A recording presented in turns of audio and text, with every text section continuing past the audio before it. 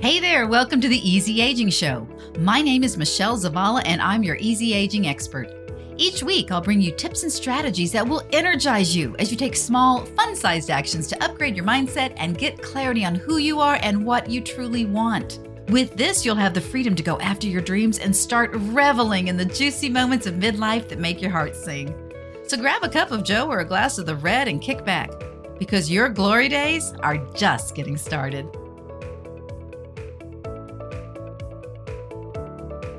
Hey there, welcome to the Easy Aging Show. Today I'm going to be talking to you about a little midlife hack that will help you get organized.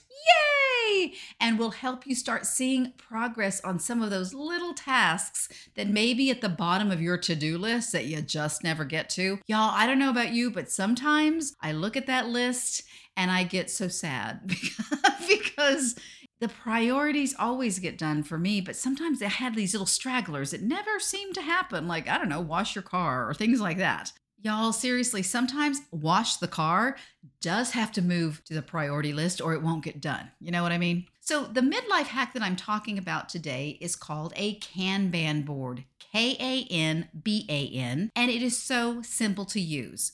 I'm going to explain what it is and the simplest way to use it and give you a couple of examples so you can figure out how to start incorporating this into your own life, all right? So first, what is a Kanban board?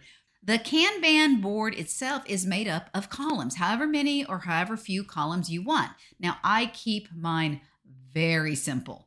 I have 3 columns. The first column on the left is to do. The second column is in progress, and the third column is done.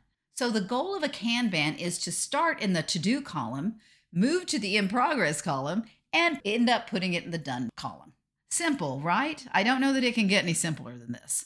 I kind of like to view it as when your team is at bat in baseball. The to-do column is the on-deck circle where the batter waits or the batter is warming up. These are the tasks next in line because you haven't started them yet. In progress is when you're at bat and you're actually doing the work. And done is when you are cruising past home plate after hitting a home run.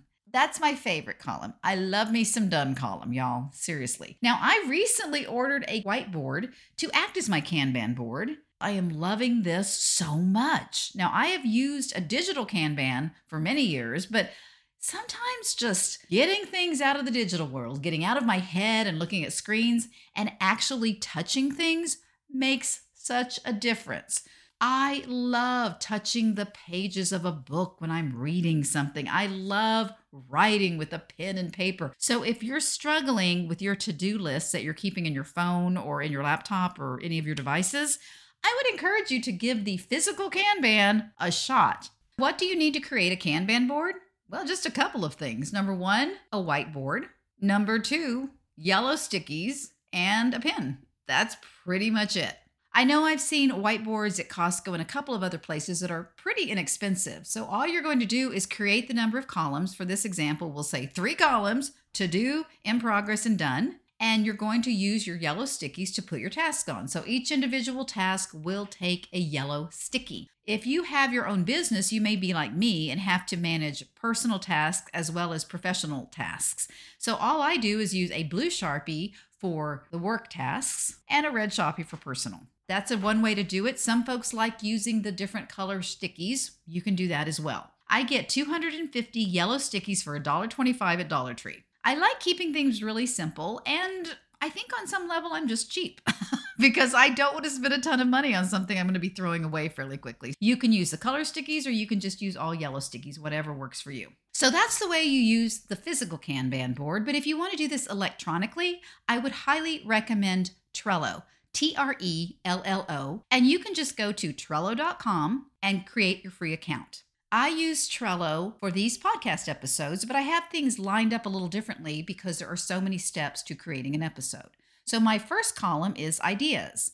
And because I have Trello on my phone, I can capture any idea I want to talk to y'all about, whether I'm at home on my laptop or whether I'm out on the go, and I just pop it into my phone real quickly and it's done. At least I know it's somewhere safe besides my brain. Because if it's in my brain, we don't know where that idea is going to go. The second column is called script, title, and show notes. And this is all the writing portion of the episode. I batch all these together so I don't do a lot of context switching, which is what I talked about in the last episode on multitasking. Once my brain is in the writing mode, I want to keep it there and just get all of those similar tasks done at the same time. So that's my second column. Then I batch recording and editing together and finalize it by creating an MP3. Then I move to my next column, which is where I upload everything for my podcast hosting service. Then I move into the next column, which is Canva, because I need to create 2 images for promoting the episode on Facebook. And this goes on and on. The nice thing about having a column for each step or each batch of tasks is being able to leave it in the column so I can pick up where I left off. So here are a couple of things to consider whether you're doing a physical or digital Kanban board. Number 1, make sure you break each task into the appropriate steps. Now, doing this is going to help keep you from going into overwhelm, which is what we all have a tendency to do when we have a big project. So here's an example. Last weekend, I cleaned out my garage. So here are the steps that I used. Number 1, move everything out of the garage. Number 2, sweep and blow the leaves out of the garage. And number 3, clean the dust and cobwebs off the things that are in the garage. After that, it was number 4, sorting through each box to figure out what stays and what goes to Goodwill. And number 5, consolidate boxes so there is more space and less clutter in the garage. I have a simple little 1-car garage with no shelves or anything, so it takes me a whopping 15 to 20 minutes to move everything out. I also declutter regularly, so I don't have a lot of stuff to look through. Because of this, my yellow sticky simply said, clean garage, because I knew it was going to take me less than an hour and a half or 2 hours to get this done. It was not a very long process. But if you have a double garage with shelves that are stuffed to the gills and you haven't cleaned it in a while, you're going to make that step of the task an individual sticky because it is going to be a bit of a longer process. Doing this will help you see some progress as you move the sticky from to do to done, and it will keep you out of overwhelm when you're working on bigger projects. Number 2, instead of keeping all the tasks on the board, keep a notebook of upcoming tasks that you can add to the board as space allows. That will make the board less cluttered and make it easier to see all the tasks in each column. And once again, I can assure you this is going to keep you out of overwhelm and help you stay focused if the stickies are organized and easy to see. So that's it for today. To recap, Kanban boards are a great way to track your tasks and can help you see progress on your to-do list. Using a Kanban board is one of the simplest, easiest ways to organize your tasks so you can be more productive and less stressed. Today I kept it simple, but if you want to learn more about how to use a Kanban board, because there are many ways you can use them, I would encourage you to consult the Google. 2 things to consider when you're using your Kanban board. Number 1, break each task into steps so you don't feel overwhelmed. And number 2, use a notebook for extra tasks so you can add them to the board as space allows.